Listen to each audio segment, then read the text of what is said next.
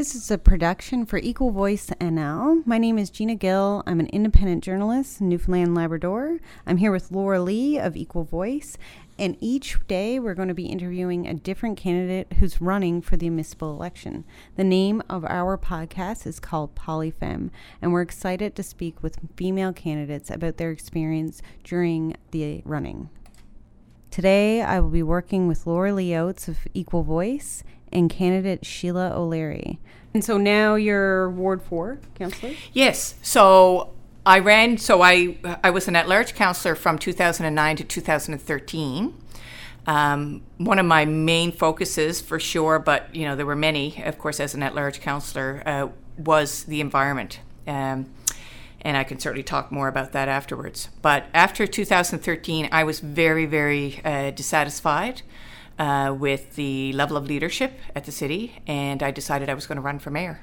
So I ran against an incumbent, the existing mayor right now, Mayor Dennis O'Keefe, and it was in 2013, and it was, against an incumbent. We were a half province in 2013. It was high time, so there wasn't really a crisis on the table. So I think people were pretty, easygoing about their election, and I did very well. I got 42% of the vote, which was nothing to turn my nose up to. I think it was, it was a great accomplishment, but it meant that I was kicked off council, right? I was knocked out. So, and I knew I wanted to get back for sure because I had a taste of it at that point. So I was kind of cool on my heels. I was working in a nonprofit organization for some time, which was really great, continuing the work that I normally do, volunteer. And then there was a by-election opportunity when Bernard Davis ran for the Liberals for the MHA position, and he was successful. That meant he left his seat open, which was Ward 4, which is the ward that I grew up in. So it made a lot of sense to me to take that opportunity and run for it. So I did and was successful. I won that seat. So I have been the Ward 4 councillor now for just over a year and a half. And you made your announcement to run for deputy mayor in this upcoming election. So why the change in position? Because it's quite obvious. I ran for mayor. I'm very interested in a stronger leadership role. I have a strong voice. I'm an artist by trade, but that encompasses a whole wide spectrum of things. It means I'm somebody who does creative production, marketing, communications, self-employed businesswoman. Like I said, a single mom. I've managed to stay afloat and have a successful career up to that point in time. And all of those things feed into the capability of being a leader. And I just know now, after the experience that I've had and the level of leadership that I have seen, that I was more than capable of fulfilling that role. And I certainly was very interested in public service and speaking for the people, for the residents of the community. Okay. You almost answered my first question, because when I first met you, you were known mostly, I think, as a photographer in the city, right. Renowned photographer, really, and an arts activist, community activist. And one of the things we often hear about women is that they seek to advance on being women rather than having merit. So yeah, I mean, you kind of touched on it already, but what kinds of skills do you think that a community activist, artist, arts activist has to bring to the council table? I think, first of all, you just have to give a damn. I think you have to be a caring individual. You have to love the city that you're living in, or the town if it's, another municipality. I love where I live. I'm born and raised here. I see such beauty. I'm an outdoor enthusiast. I'm a mom. I want to create a safe, beautiful place for my children, and I hope that they will, choose to stay and live here, but at least give them the option, not only in terms of a healthy environment, but also economically viable for them to live here as well.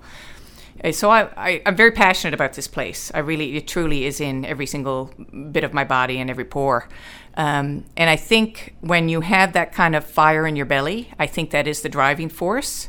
There are guaranteed days that I question my sanity. There's no doubt about it, about why you would do this, because municipal government is truly where the rubber hits the road. There's all these different levels of government with federal and provincial levels.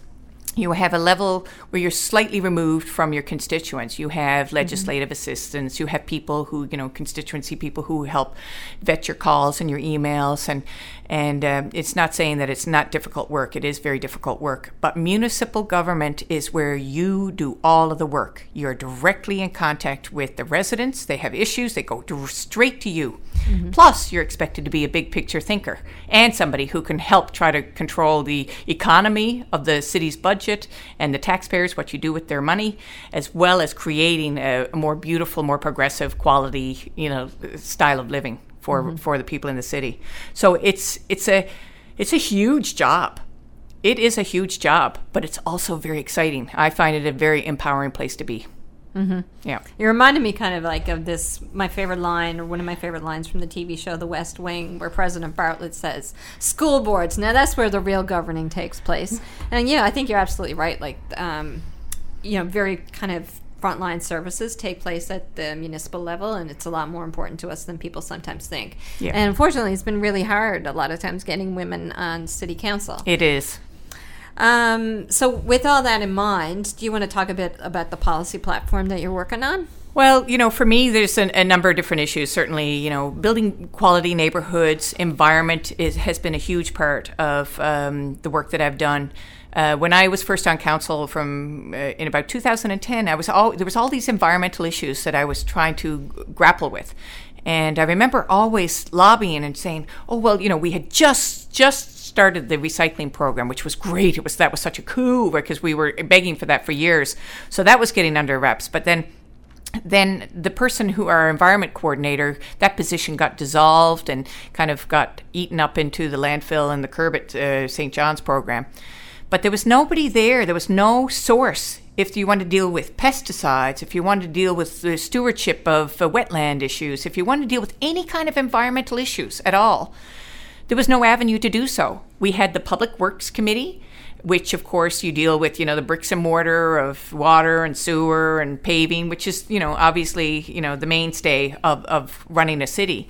But there's much more to it than that. And I realized that we didn't have any avenue to do so. So I kept on harping on it about how we needed to hire this new person, this environment coordinator. And finally, I think I had just driven the city manager absolutely nuts. By that point, he finally, we started digging in. And sure enough, there's supposed to be an environmental advisory committee that everybody forgot about.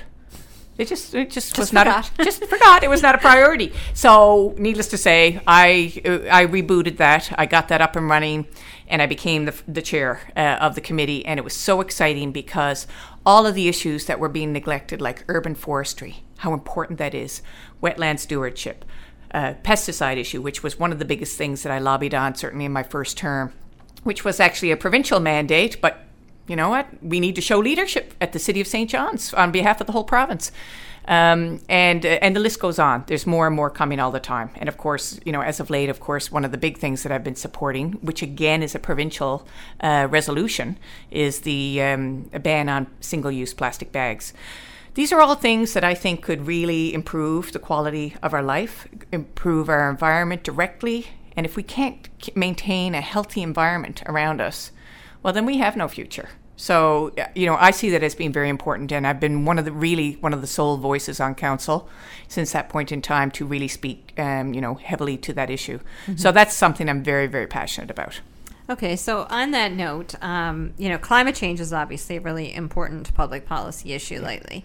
And in fact, when the United States pulled out of the Paris Accord, you started to see a lot of American cities coming out and saying, not so fast, we support the Paris Accord. Yeah. So, and that goes back to our theme that, municipal governance is really important. So what kinds of things do you see that the City of St. John's can do to address climate change? Because, there's a lot of young voters that, will probably listen to this podcast, and climate change is a really important issue for them. Absolutely, absolutely. Well, one of the things in terms of the building supplies that we use, how we actually manufacture housing, LEED has been, not so up to date right now, but it was the thing that basically entailed that people construct buildings in an environmentally more sensitive way. rooftop gardens, how we, urban forest. I can't say enough about an urban forest, how that actually benefits a community because, of course, it's oxygen producing. It also creates flood mitigation. These are all things that all play into the whole climate change issue as well, because, we know the flooding is one of the most major issues that are happening with a lot of, well, certainly in areas where, you're on rivers or certainly, and, we're waterbound here on the island. So these are issues that certainly would affect us greatly. And one of the most frustrating things is sometimes you have to deal with like little issues to address big issues. Mm-hmm. And that's the interesting part I find about municipal government. We did not have any tree development regulations in our landscaping requirements. So basically what that means is that somebody could go in and create a development of residential lots and have no requirement whatsoever to ever plant a tree. And we've seen it happen. We go up and have a look around Kenmount Terrace. Airport Heights had a good deal of that happen as well too, and Southlands. And that is a direct result of not having a proper policy on trees. And it's something very, very simple. And you know what? I've been tormented, of course, about being a tree hugger. And I say, absolutely I am. And you know why? Because it's essential for a livable city. It helps us, with water retention, oxygen production, and also for mental health, actually. And so all of those things help feed into climate change. So even though it seems like a very simple thing, over here that, I've been lobbying for 6 years to get a tree development regulation in place because there was no political will on council, finally just happened this year. I kept at it, and finally it happened. That will make a difference decades down the road. The fact that we're just now have a requirement to actually make sure that we have at least one tree in new residential lots. Doesn't seem like a lot, but it will be in the future. And that's what I like to be a big picture thinker, but control even little things that can control that larger picture. Mm-hmm. Wow. Yeah. Where is St. John's on kind of having a biking plan? Because, I know I used to do triathlons, and I almost used to hate to go out on my bike because the city seems so dangerous. And I know a lot of my friends now just, who still bike, they just buy kind of the apparatus to practice at home. Right. So where are we to in kind of getting a biking plan for the city? And and that's an important climate change issue too. Oh no, for sure it is, absolutely. And I've been fully supportive of the bike plan implementation right from the get-go, and that certainly came in when our former traffic engineer was in place, and Shani Duff, actually, who was the deputy mayor at the time when I was first on council, was a big advocate of that as well.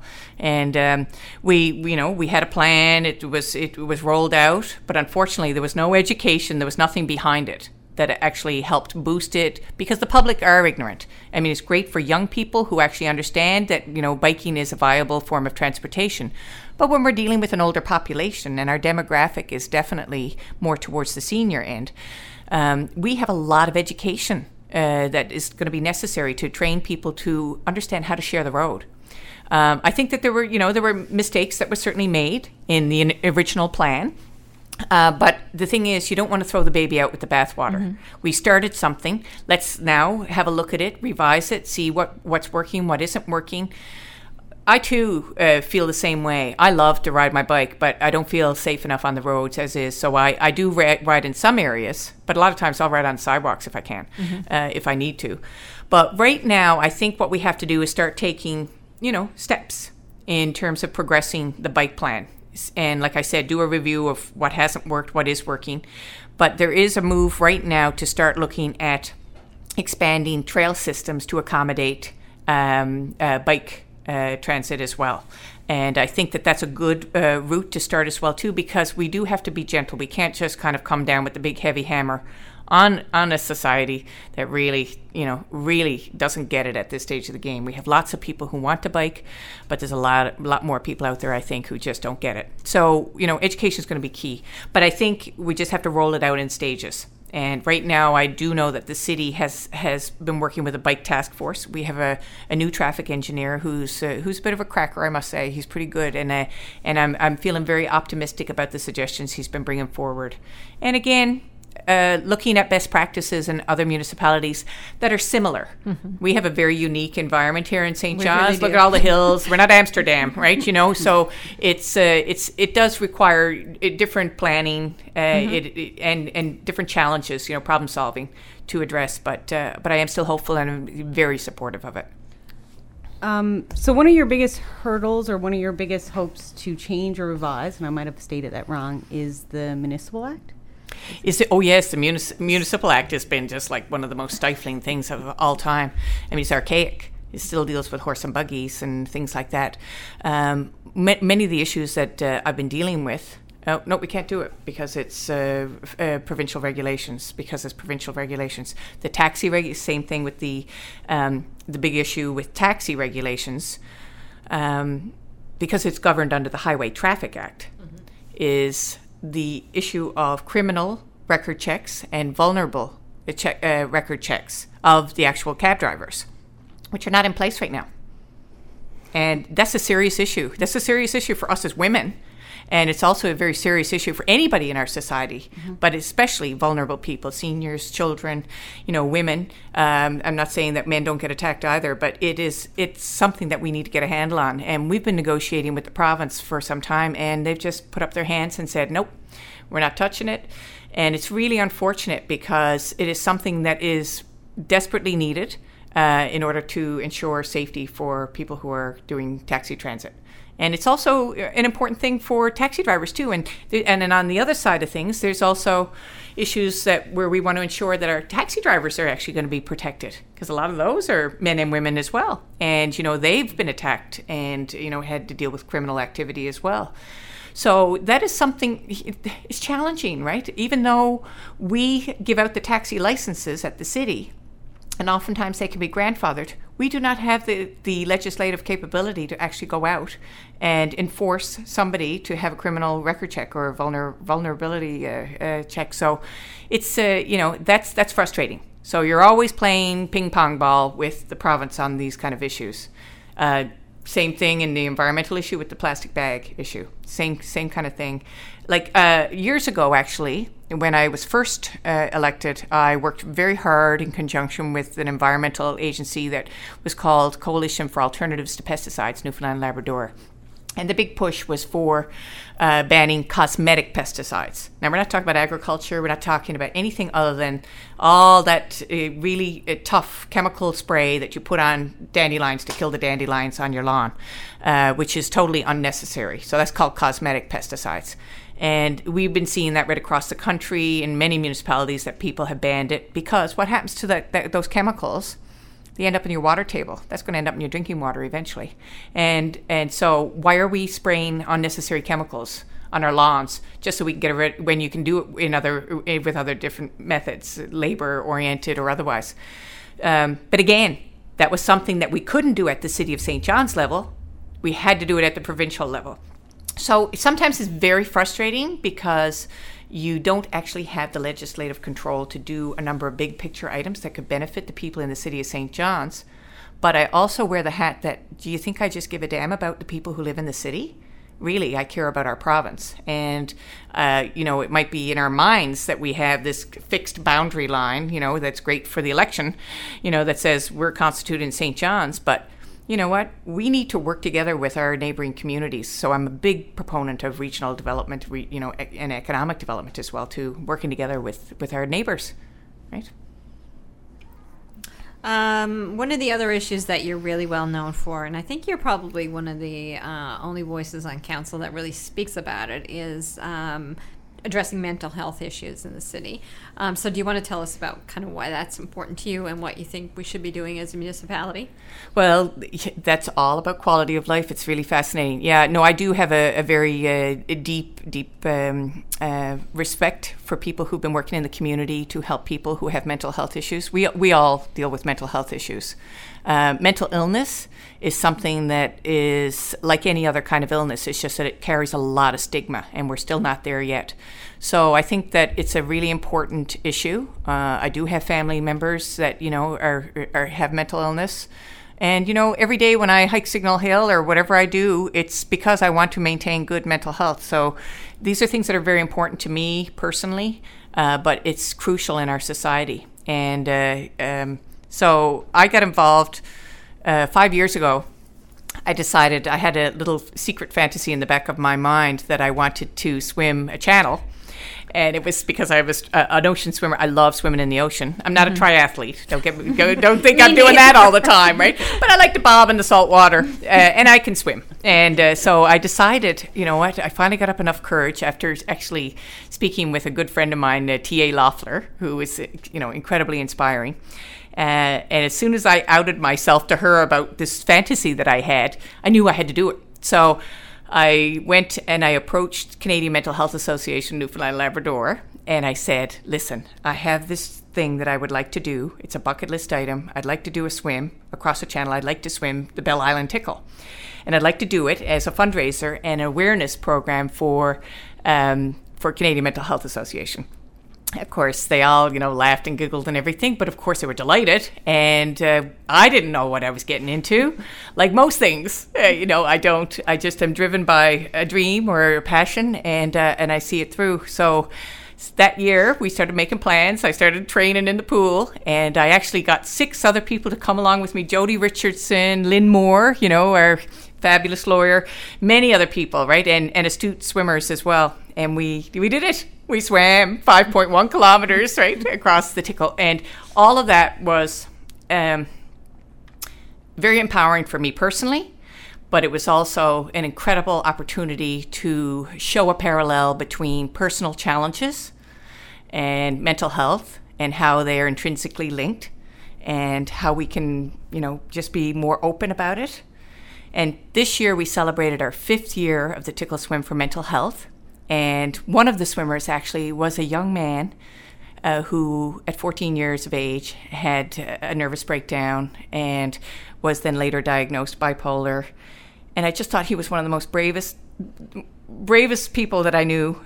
He went through the whole medical system, received help, medication, therapy, whatever it was. And now he's in university, doing well. And, and stepped up to actually do the swim. I just thought, this is what it's about. This is what it's about. So I feel very, very strong about mental health, how that impacts all of us. And I think that's something on a higher level that I do, on a volunteer capacity.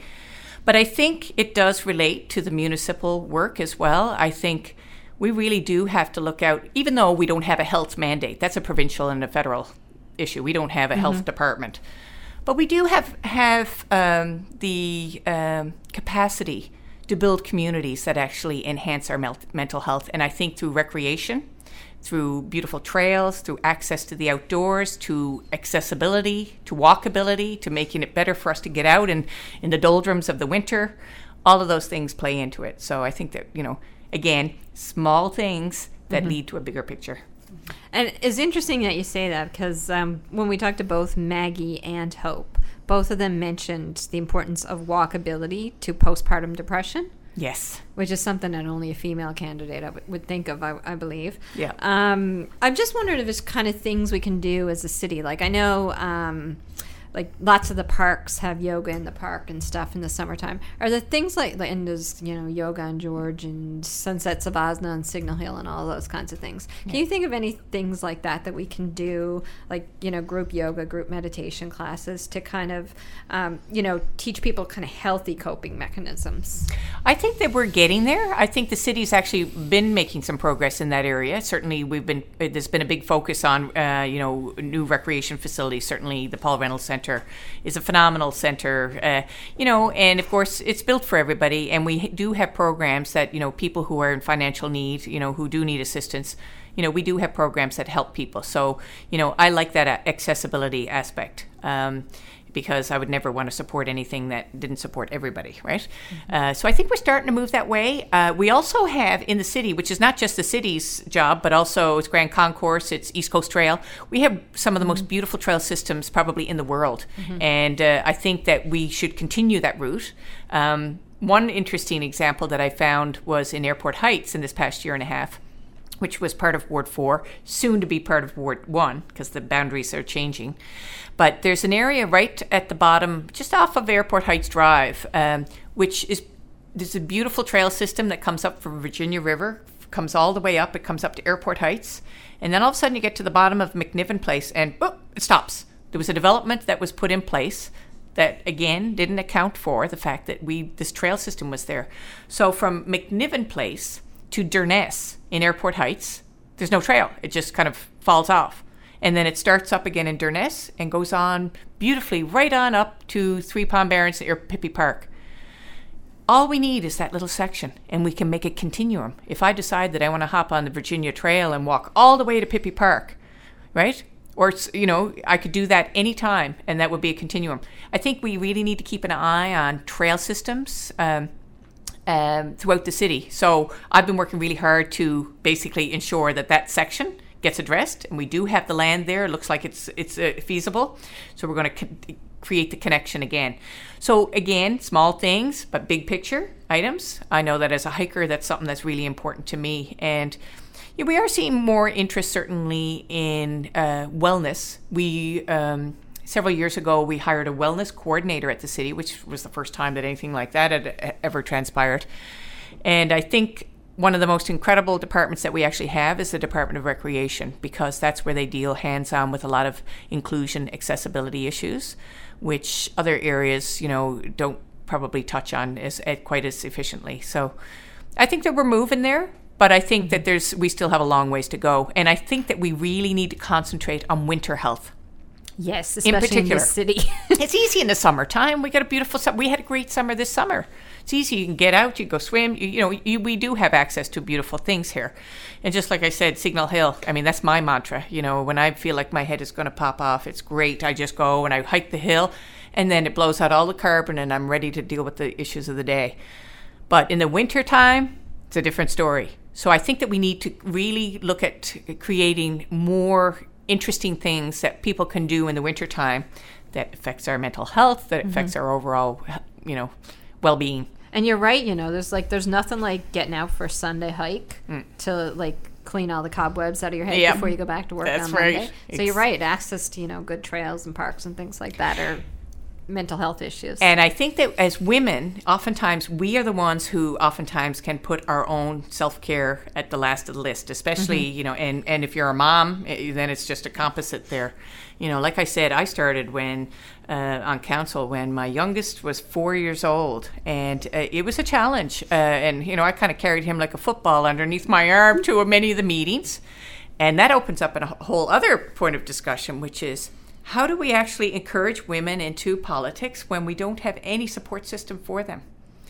I recall actually having a special meeting. So we have these private meetings that happen before the public council meeting. The private meetings basically deals with legal issues or staffing issues. So obviously it's stuff that doesn't go out to the public. And, there's always the ongoing leak. Somebody's leaking something somewhere, right, to the media or otherwise. And so, in an effort to try to shut it down, I remember Mayor O'Keefe at the time in one of the meetings saying, he was going to take everybody's, he was going to veto having cell phones in the meeting. And I just looked at him. Here I am, single mom, 4-year-old, plus I have 2 older children, 9 and 10 as well. Early teens at that point. And all I remember was thinking, there is no way. You're not taking my phone from me, because this is my only connect to my children. If there's any emergency that happens with my 4-year-old, then I'm it. So, again, that seems like a small issue, but I fought it and I won it. And I think that we need to look at more of those things, and certainly childcare. I cannot tell you the number of times that I brought my son, with his 3DS or whatever, or his books or whatever he had, sitting down at the back of the public meeting in the EB foreign room, and nobody to take care of him. And we need to start putting that lens on about how we can support women. We can support women with families, women with children. Now we're dealing with women who are caretakers for seniors. There has to be better resource there. I'm not talking about huge costs, but I'm talking about just putting that lens on so that we can be more supportive. I think the government of Alberta has kind of been leading on that, where Rachel Notley is in place out there.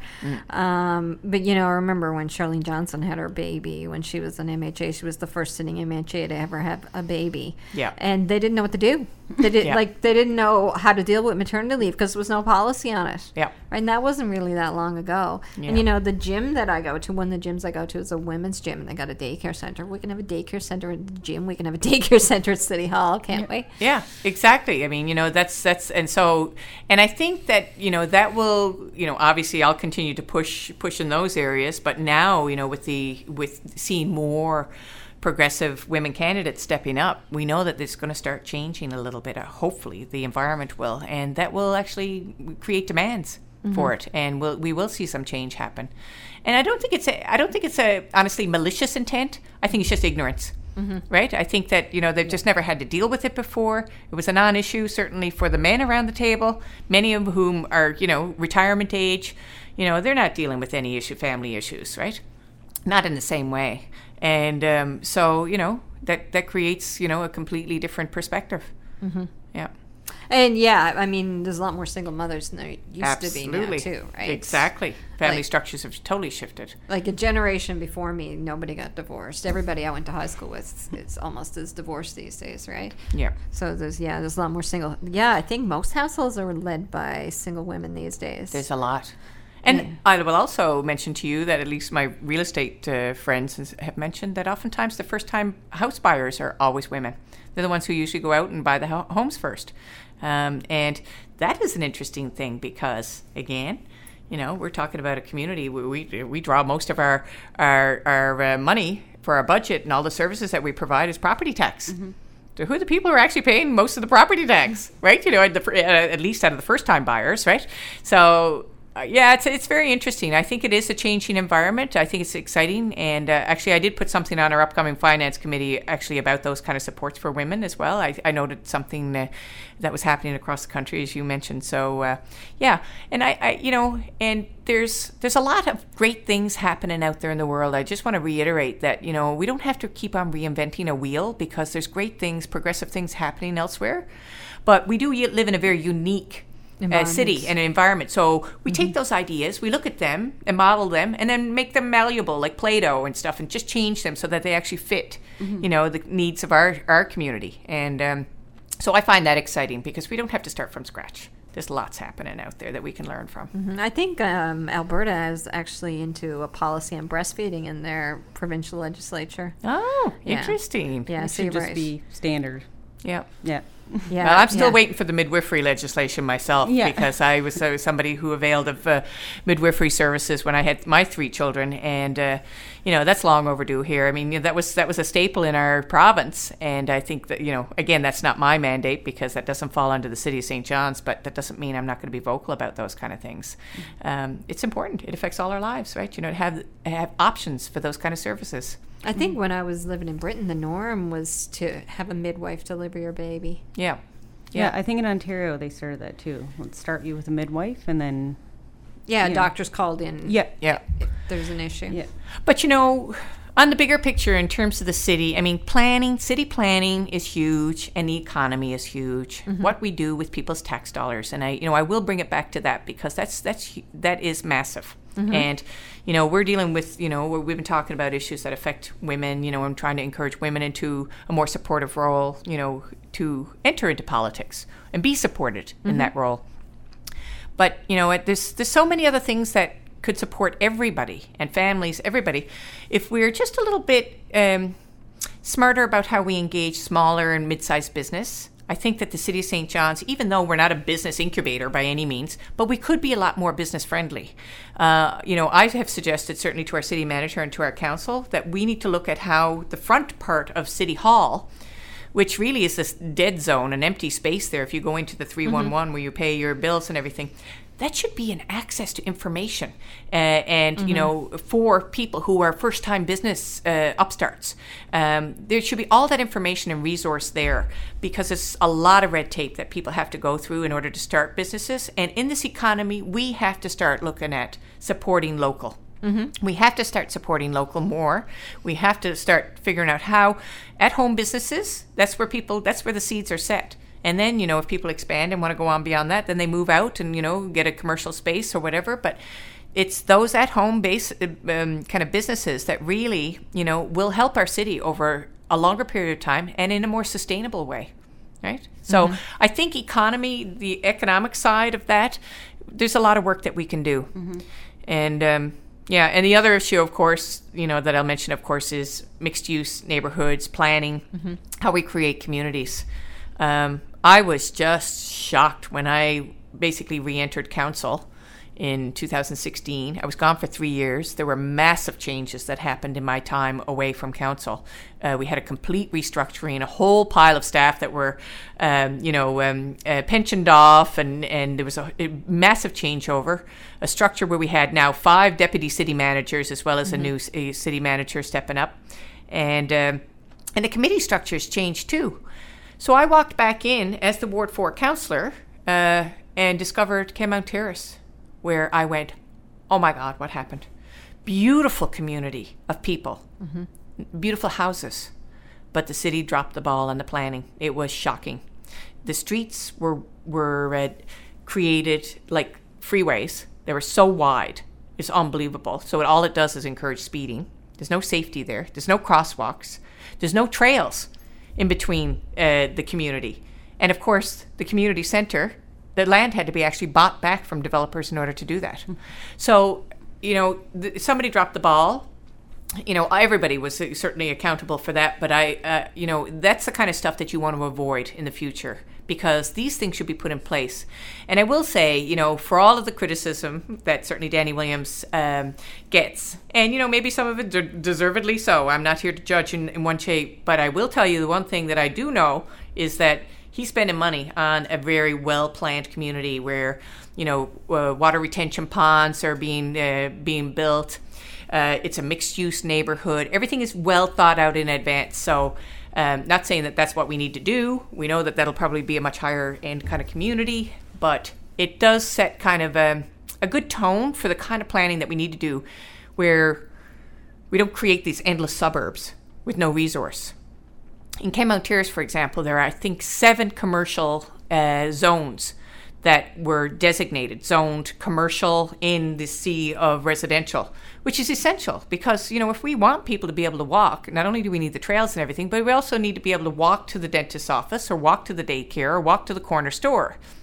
But if we don't do that, well, we're all going to be shopping at box stores forever. We're going to be hopping in the car, just going. So it's important to have these embedded in your community, right? And but, certainly there's always ongoing pressure from development. And it's not to say developers are evil, and because they're not. They're just opportunists. They're people who are seeking opportunities to obviously profit and create things in a community. But we have to be very cognizant of the fact that we need mixed-use neighborhoods. We need to have parks. We need to have trails. We need to have commercial zones. And we need to have residential. And sometimes the city has not been great on that record. I mean, and everything I have heard about Galway is that it is a very well-planned community. Yeah. I mean, I guess one of the concerns I've heard expressed is not so much even about Galway, just about kind of the increasing price of housing, not just in St. John's, but in all urban areas. And you hear the word gentrification used increasingly. And, I remember like my first apartment in St. John's was probably $435 a month. And now an apartment in St. John's is $1,200 a month. So, what kinds of things can we do to make sure there's affordable housing and the working poor still have access to the city in that kind of environment? Absolutely. Because and I recall myself as a single parent, I was just out of a relationship with these 3 children.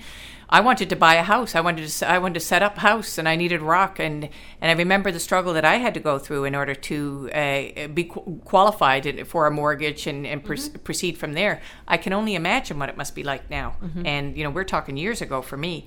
Affordable living, affordable housing is huge. I went to the National Conference of Federation of Canadian Municipalities there a few months back, and it is the number one issue right across the country. Affordable housing is it. Because affordable housing feeds mental health. Affordable housing feeds our quality of living, whether or not we're actually going to retain a population or whether or not people are actually going to have to move away because the cost of living is just way too high. I want to know that, people have opportunities to live, in a safe, clean environment. And I think that's a basic human right.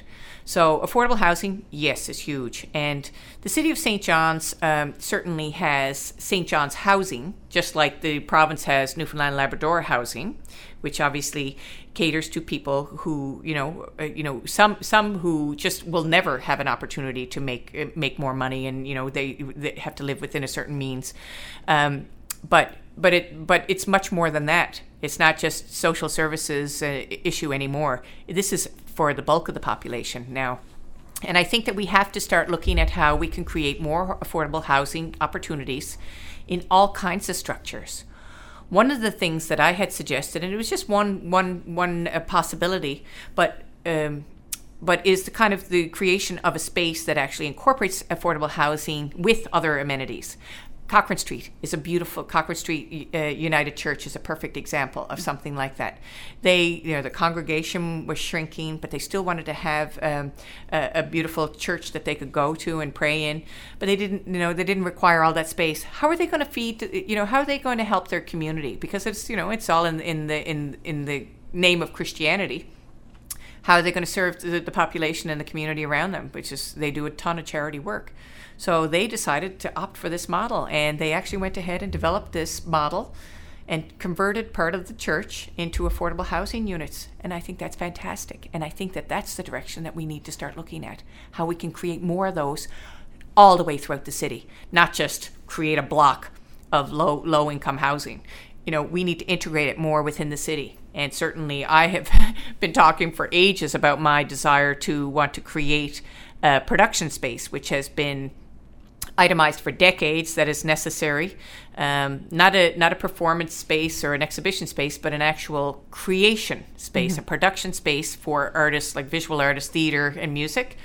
And there's been a real deficiency in the community for a long time. And there are lots of empty schools, lots of empty buildings out there where we could have the opportunity to create that, plus marry it with affordable housing. One of the most incredible models that I saw, and again, this is not, you look at the model and change it for your own community, but in Toronto, Joe Mihevik was a city councillor in Toronto who was very progressive-minded and worked with community. They basically converted an old train station in a really lower socioeconomic area into affordable artist studios and affordable artist living. And they also, on the side of it, created community gardens. Well, they got a food bank there. The whole area has just been an infusion of creation, of productivity, and it's also created an economy in an area that was economically depressed. So again, it's not always about the big cash cow. It's not always about the oil industry or the big thing that Muskrat Falls or whatever these big wins we're always looking for. It's about creating local, sustainable projects that help feed people and give them a quality of life that they need. Not everybody needs to, have that kind of quality. They just want to know that they're safe in the community and have a good community to raise their families. Okay.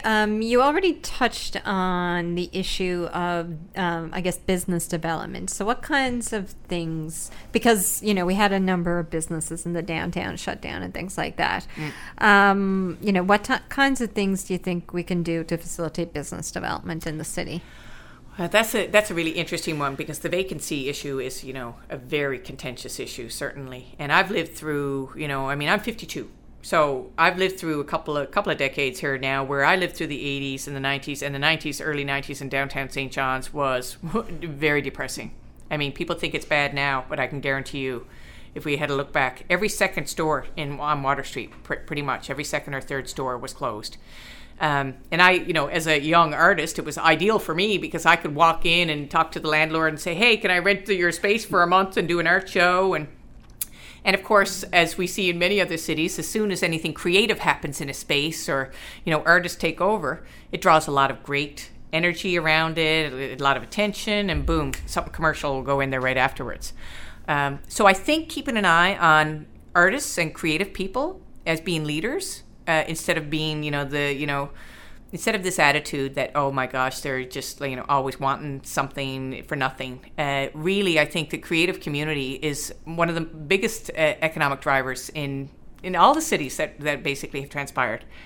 So if we can, work with different ideas, common ground, we've got great things happening now downtown. There are future things that are happening. But I think dealing with the vacant properties is how we can creatively work with those. I think is key. And Business and the Arts NL have been tackling that a little bit in some of the vacant spaces. First of all, again, a simple thing that could help in a larger picture. One of the things that I did in the Loblaw space, of course being the Ward 4 councillor in Churchill Square, was that there was this vacant, derelict property that's owned by Loblaws that has been hugely contentious for the people of the area, certainly for the students here at the university, because the supermarket was no longer available. And the seniors that live in the Churchill Square area, there's a lot of seniors who live in that area. There was no access to anything. And then on top of it all, not only was there no supermarket, but this derelict building sitting there. So I have been, negotiating with Loblaws. You can't make them do anything, but negotiating with Loblaws to try to see how can we improve the look of the property first and foremost, so that we could eliminate the derelict status. Because by even making something look a little bit more attractive, draws a positive response from the community and potential. And so I said, why don't we do something with the windows, right? Because you got all this brown paper hanging off of newspapers. It looks terrible. So I went down actually with my young son and perused the archives at the city and came up with a whole bunch of images, because I knew that people love history in Newfoundland, and got Loblaws to pay for it, and we did the windows in the Loblaws, and it just immediately just changed the tone of the building. Now, it wasn't the be-all end-all. Certainly nothing has happened there yet. It's coming. But what it did was give people hope and a positive, clean face. And now we are expecting a development permit from a local developer to actually do that. Building has been found to be environmentally unsound. It is going to come down, and there will be something proposed that I think would be a great benefit to the local community, and it's coming. Mm-hmm. And part of that is just the process of how you actually make something more palatable, how you engage. And I think that we do have a responsibility to engage more with the developers and see how we can work more together. Doesn't mean appease them, but it does mean work with them, right? So I think, so on that note of how that face, that superficial imagery really helped bring hope back into a community, and also draw some positive attention to a building that needed a plan. I think we could do that in the downtown too. All of those properties that are vacant, I've gone down. I just came from there actually, and there's a number that are derelict looking and really messy. I think that there should be actually a requirement for vacant properties to actually ensure that the facade is kept. Perhaps to have images in the windows just while we're riding through until the next opportunity arises. Mm-hmm. And that helps create a little bit of positive attention, but it also helps your neighbor next door, who is actually working really hard to keep their property looking good, to have a viable business, so that they don't have this derelict thing hanging off of them right next door. It's about working together. Is there anything we can do on parking downtown? Because I think there's more of a kind of perceived issue than real issue. Although I find parking downtown is expensive. But I stopped going downtown because there was a restaurant I used to go there all the time, and the parking meters next to it were shut down. And then, someone said to me, well, why don't you just go to the new parking garage that was opened up there where the CBC used to be on Duckworth? That's right. And I didn't, I'd been living away. I didn't know there was a parking garage there. Yeah. Is there anything, in this age of kind of social media and internet and stuff, it shouldn't be that expensive to have a campaign on this is where you can park, or this is where the parking garages are. Do you have any ideas on what we can do to make people more aware of where the parking opportunities are? Yeah. Yeah, that's interesting. And, I'm somebody who drives a lot too. And, I spend a fair bit of time downtown. And I got to say, I don't have a lot of difficulty finding a parking space. I still think there's part of me that thinks that, we are still spoiled. We are all still to be expected to park right in front of the business that we want to shop at and get back in the car and go on again. And that's not a reality in any city. You really do have to go and pay for parking and go into a parking garage So I definitely hear what you're saying, but we do have a lot of parking available. And, I don't want to get on that train of continuing to provide more and more parking all the time, because what are we creating then, especially in the downtown? I mean, there are parking needs, just don't get me wrong. Obviously, we're a very car-driven society, but it would be great if we could start getting off that train and start getting onto other modes of transit, make it more bike-friendly. Obviously, our Metro bus system is something that really needs to have a major rethink. And also linked to the outside communities. That is starting to happen slowly.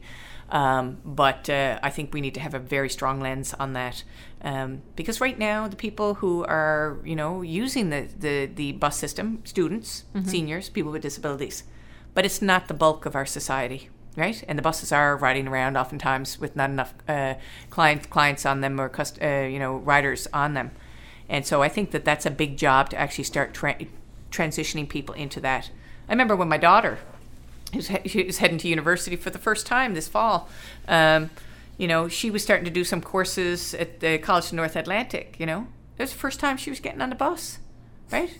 And what, she got on the bus and she was taking it all the time. She said, "This is great," right? She was delighted. It's like it's there. So we have to do a better job of showing the opportunities, improving the route system and the time you have to wait, making sure that the bus stops are cleared so that we're not standing out in the middle of the road while we're waiting for a bus in the wintertime, these kind of things. But there's a lot of work to do. There's a lot of work to do, but it is a world full of possibilities, really. I mean, I don't think there's not options, right? Yeah. I do think there are parking options. I think there's a perception that there are no parking options. I agree with you on that one. I think that there's more than ample parking available. Some of it's more expensive. Some of it's private lots. Some of it's public parking. But we have all of these public spaces now. What I'm really excited about in the downtown is actually the fact that because of the economy, it's funny how things work. Some of these huge condominium complexes, which were originally supposed to be for purchase, are actually, because of the dip in the economy, are now going to be apartments. And I thought, fantastic. Because, just like the old Newfoundland telephone building there right on the top of McBride's Hill, that strange tall tower, right? That's going to be apartments. And I think that that's fantastic, because what is that going to do to the downtown? It's going to draw young professional people to live in the downtown, and they're going to want to eat in the downtown. They're going to want to party in the downtown. And I think it's going to breathe such incredible life into the downtown of St. John's. So I'm very excited about those kind of things. So speaking of the bus, as you said earlier, you were the only councillor who voted against the budget this year. Yeah. And why was that? And the bus was the clincher for me. Yeah. But the increase in the transit fees was the clincher for me. And it was hard. It was really difficult. Don't get me wrong. It's not easy to stand up against the will of most of your colleagues and actually set yourself apart. But when the one thing for me for sure is that look, the wealthy are going to take care of themselves, and this doesn't mean that they shouldn't have rights like everybody else. But who is going to look out for the most vulnerable in our society? And I feel a really strong sense of obligation to do that. And that's, again, comes back to the mental health issues. It comes back to the seniors. It comes back to people with disabilities. It comes back to young children. And you know what? If we're going to start putting pressure on in already tough economic times, and we're going to start putting the pressure on the people, who are using these services, who really have very little,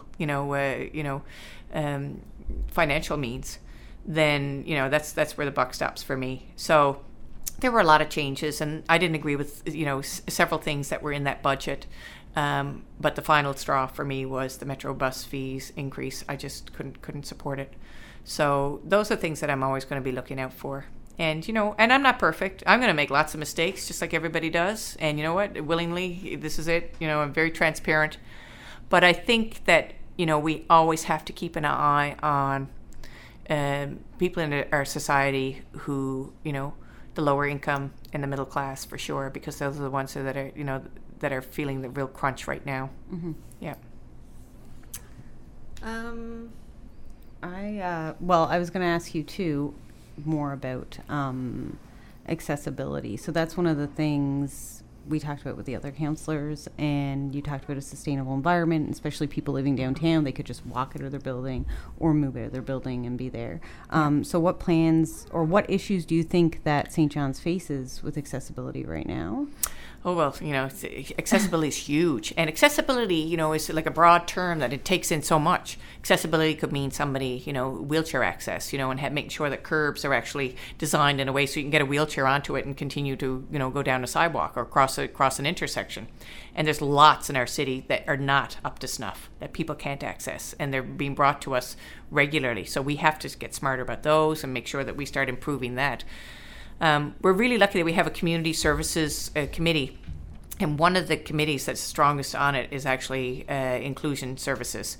And again, they're tied in very heavily with our recreation department as well. And I must say, I'm very excited about some of the staff and the things that they've been doing, especially over the past couple of years.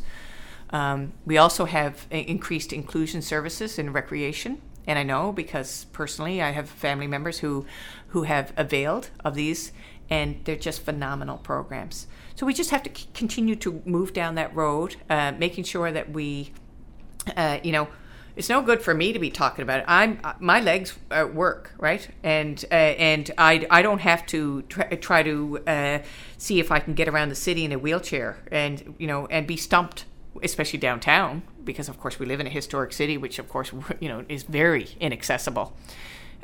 So I think that whatever we can do to help that, one of the people who is a huge mentor for me in this area, who I have a great deal of respect for, and an organization that I have a great deal of respect for, is Empower NL.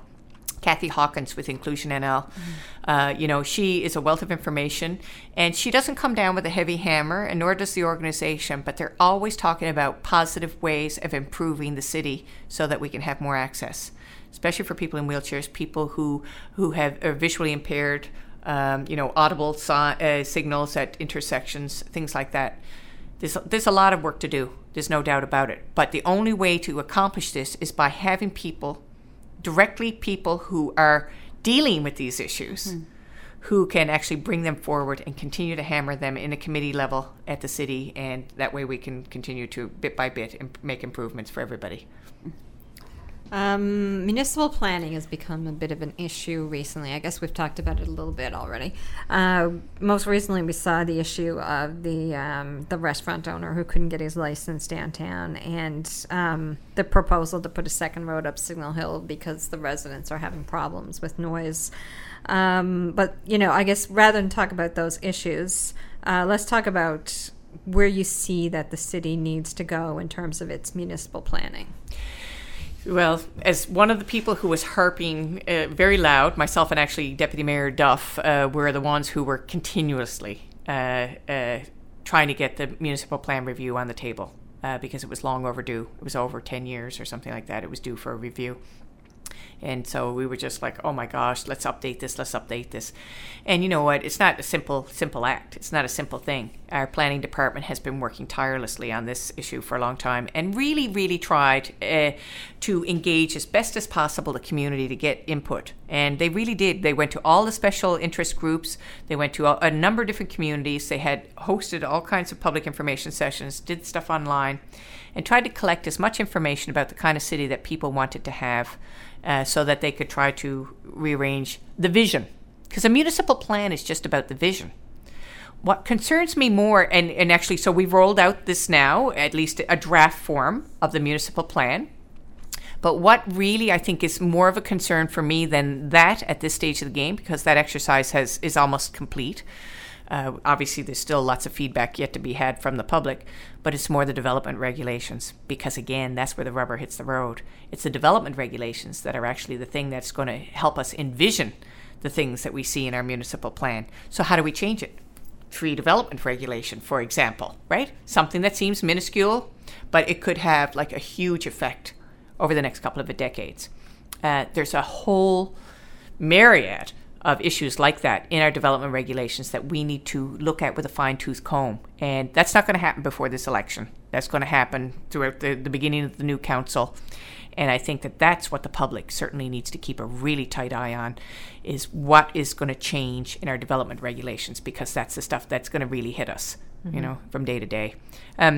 You mentioned the Bon Claude. Well, first of all, the second road up Signal Hill, that was one councillor's vision, and right. Nobody even knew about that. So that was not something that came from council, first and foremost, and nor did I support it. And and he retracted it afterwards.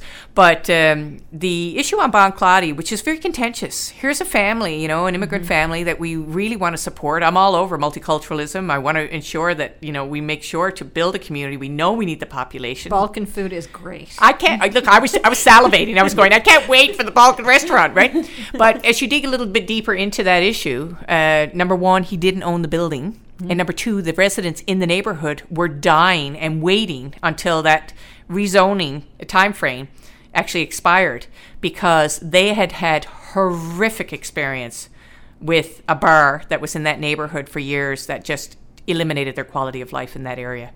So there were people who actually were really waiting to see that time out, that commercial zoning time out. And so then, of course, this beautiful concept comes in. He doesn't want a liquor license. He wants to do a restaurant. But, of course, it expired. But the problem with that issue, specifically is what happens if the restaurant doesn't work, right? And we've got another commercial zone. That means that another bar, they could go in and have another bar. There could be something else happen. So it's not just the story about the family who wanted to open up the Balkan restaurant. I bend over backwards to try to assist and help these people. But we have to look at the whole neighborhood as well, too, because they were just dying for that to revert to a residential zone, which it was originally. So it's interesting. So what do? You problem solve. You try to figure out and, work with the family as best as possible. We want to see them succeed. And, it's looking very hopeful from the last discussion that I had that they can find something that is actually commercially zoned in right next door in the next street over, and if it's feasible, then they'll open it up there, and then there won't be any issues. So, sometimes issues are not black and white. Sometimes they require exactly. Sometimes they require facilitation and just problem solving. And I have to say that out of all the things that I do, and I try to remain humble all the time, and come in thinking I know nothing. I'm just learning. And I think that's, a good place to be. But one of my strongest skills is actually facilitating community groups together. I really enjoy, like when there's this us and them thing that happens all the time, it drives me. And I really feel like, can we all just get off the email system here and just all sit down together at a table? And that is something that women bring.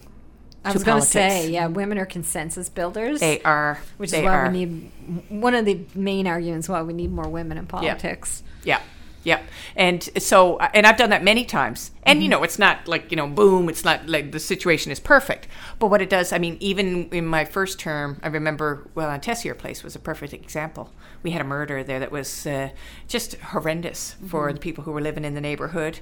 It's just a horrific situation, and it was crime and drug related, and people were scared. People, as they should be, And so, what do you do with that? A lot of he said, she said going on. Okay, so I said enough is enough, and so I organized a meeting, got the RNC, got a number of the different community organizations together. Community support agencies, the neighbors, everybody, just pull everybody together so we can sit down together and try to figure something out.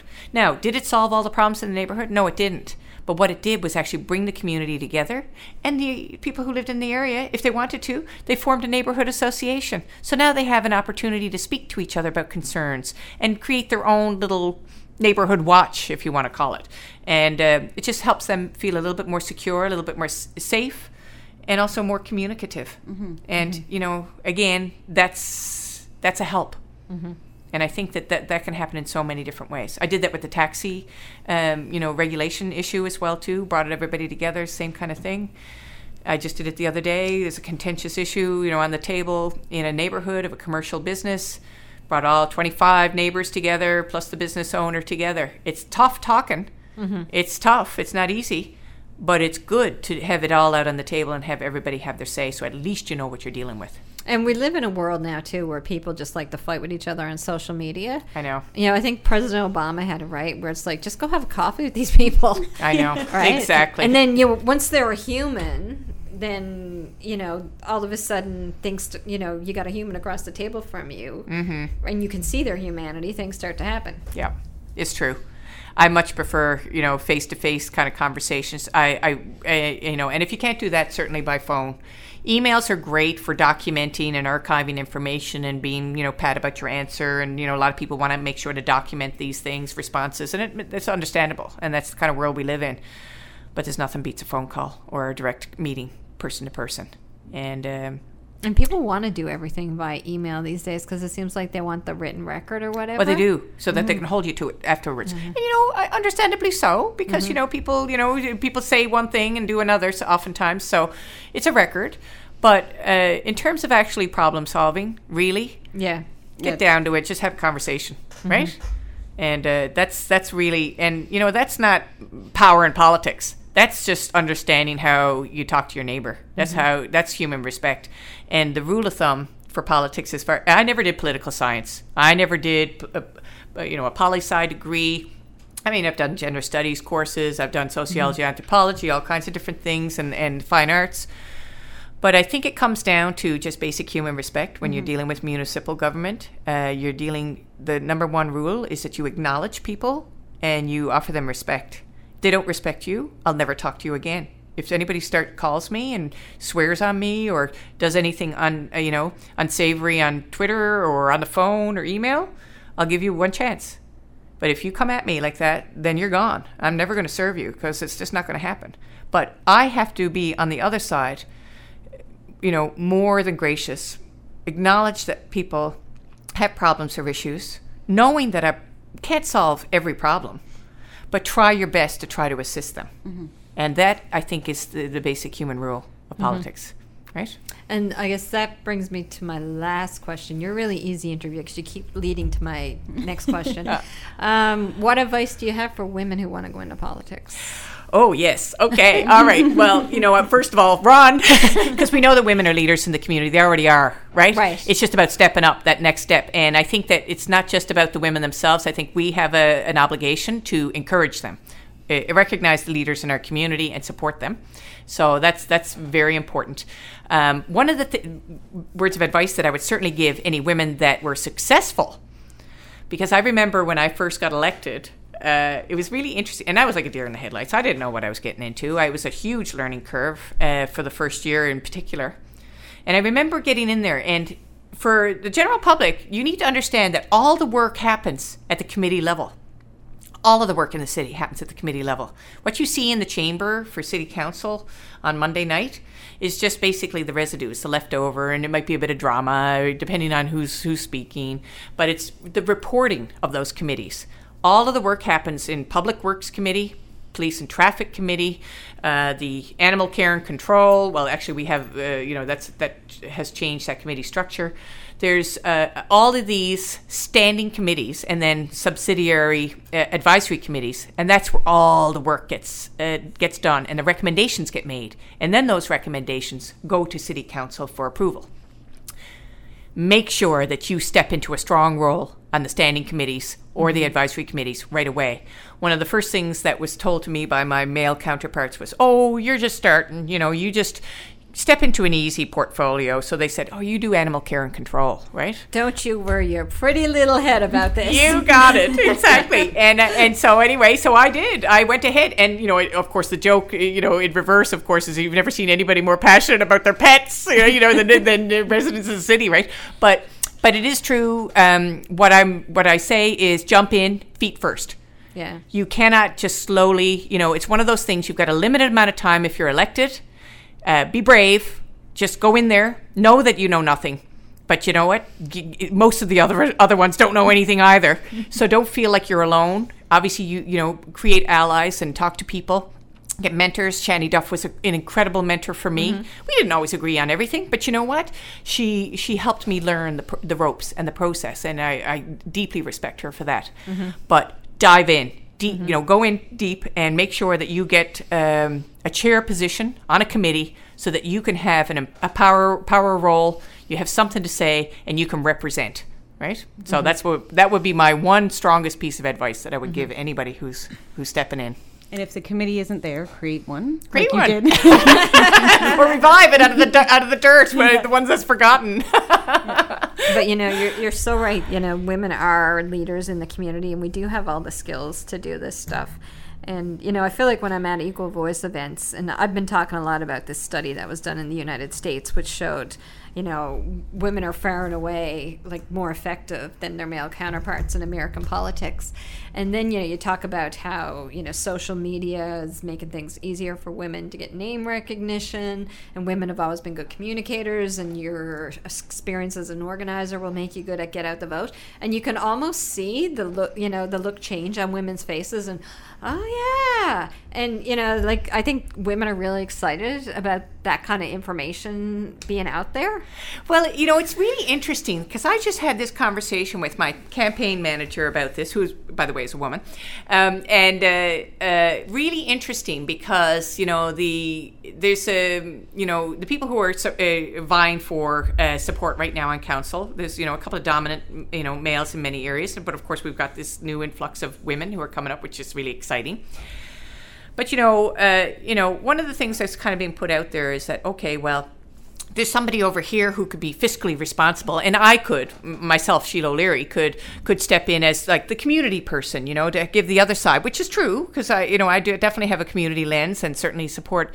But does that make me any less financially accountable? Because you know what? I've been a single mom, a businesswoman. I've run a household successfully for decades. And so why am I discounting myself from being a financially smart individual who knows how to navigate this? Because I'm community-minded. It's not an either or. Mm-hmm. I know how to do both. Mm-hmm. And I think that many women know how to do both. I think that women are multitaskers.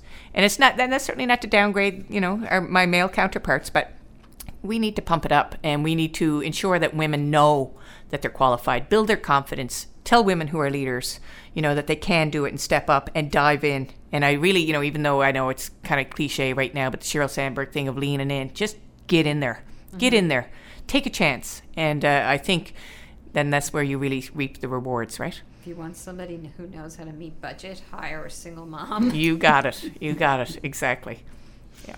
I think that's pretty much it. Unless there's anything you wanted to add, I really want to thank you for coming in. I'm always excited to talk about ideas and, what I would like to do, for people in the city. I feel I'm ripe and ready for a stronger leadership role. It's no secret to anybody that that's what I've been vying for. And it's not because, the last thing I would like to say is because it's not about wearing the gold star on your head. The mayor, deputy mayor, it doesn't matter what you are. You still only have one vote. The reality is 6 votes. That's what you need if you want to have a progressive idea seen through on council. So it's about the team. And that's what I'm concentrating on. I want to make sure that we have a strong team, because I could be out there barking at the moon again for another several years unless we have progressive people on that council who are willing to try new things, new ideas to try to make this a better place. And I think it's really good that we got a lot of working moms, single moms, women who self-identify as working class single mothers running this year. Yeah. I think it's really a testament to the fact that women didn't like what was going on in the city and decided to step up and say, you got to take care of our people too. Yeah, That's right. And make sure that we represent everybody. And it's not just about women. We also need to see people of different races step up. I would love to see somebody, who could actually represent a disability, speak from experience, right? There's nothing like it, right, to bring to the table. So, we still have a long ways to go, but, certainly getting half of the population represented is definitely something to create a target on. Yes. So thanks for coming in today. Thank you. I'm delighted. Thank you.